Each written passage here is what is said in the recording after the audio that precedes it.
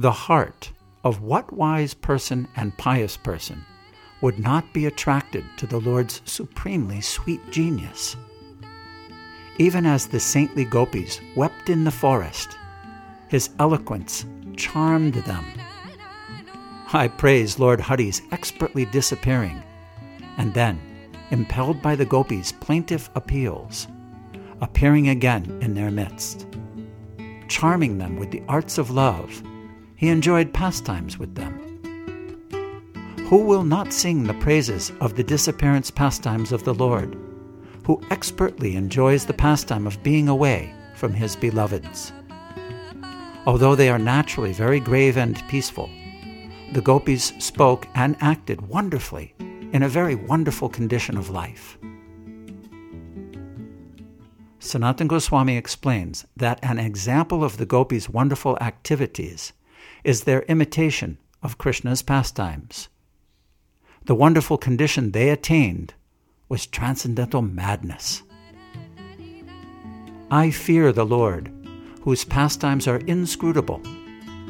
Why did he, at one moment, give her a gift of the greatest good fortune? Why did he, the next moment, suddenly disappear and leave her alone, tormented, without a master, and drowning in an ocean of weeping? Sanatana Goswami explains that this verse describes Srimati Radharani. May the Lord, who, impelled by their suffering and the weeping of their songs, appeared amongst them, flooded them with bliss, and, answering their questions, affirmed that he was their debtor, protect you. Sanatana Goswami explains that the gopis' questions begin in the Srimad Bhagavatam 10:32-16. Lord Krishna affirms that he was their debtor in these words. Srimad Bhagavatam 10:32-22. My dear gopis, our meeting is certainly freed from all material contamination. I must admit that in many lives it would be impossible for me to repay my debt to you, because you have cut off the bondage of family life just to search for me. Consequently, I am unable to repay you. Therefore, please be satisfied with your own honest activities in this regard.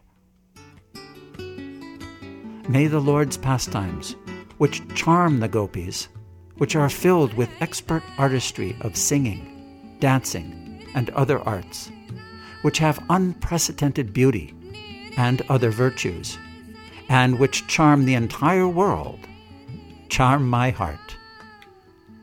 They who yearn to drink the honey of Lord Krishna's lotus feet know the greatest glory of they who are able to lick that honey. Brahma knows the glory of they who were born in Gokul, and Uddhava knows the glory of the gopis. They both yearn to attain that glory. Sanatana Goswami explains that Brahma, seeing the good fortune of the people of Gokul, yearned for a fortunate position like theirs.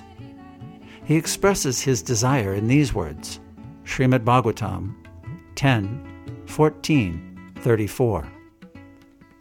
My dear Lord, I am most humbly praying at your lotus feet for you to please give me any sort of birth within this Vrindavan forest, so that I may be able to be favored by the dust of the feet of some of the devotees in Vrindavan.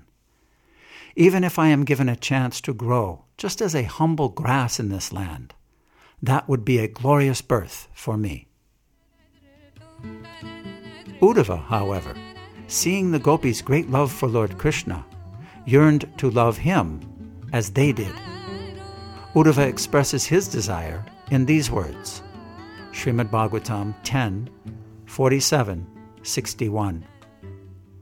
The gopis of Vrindavan have given up the association of their husbands, sons, and other family members, who are very difficult to give up, and they have forsaken the path of chastity to take shelter of the lotus feet of Mukunda, Krishna, which one should search for by Vedic knowledge. Oh, let me be fortunate enough to be one of the bushes, creepers, or herbs in Vrindavan, because the gopis trample them and bless them with the dust of their lotus feet.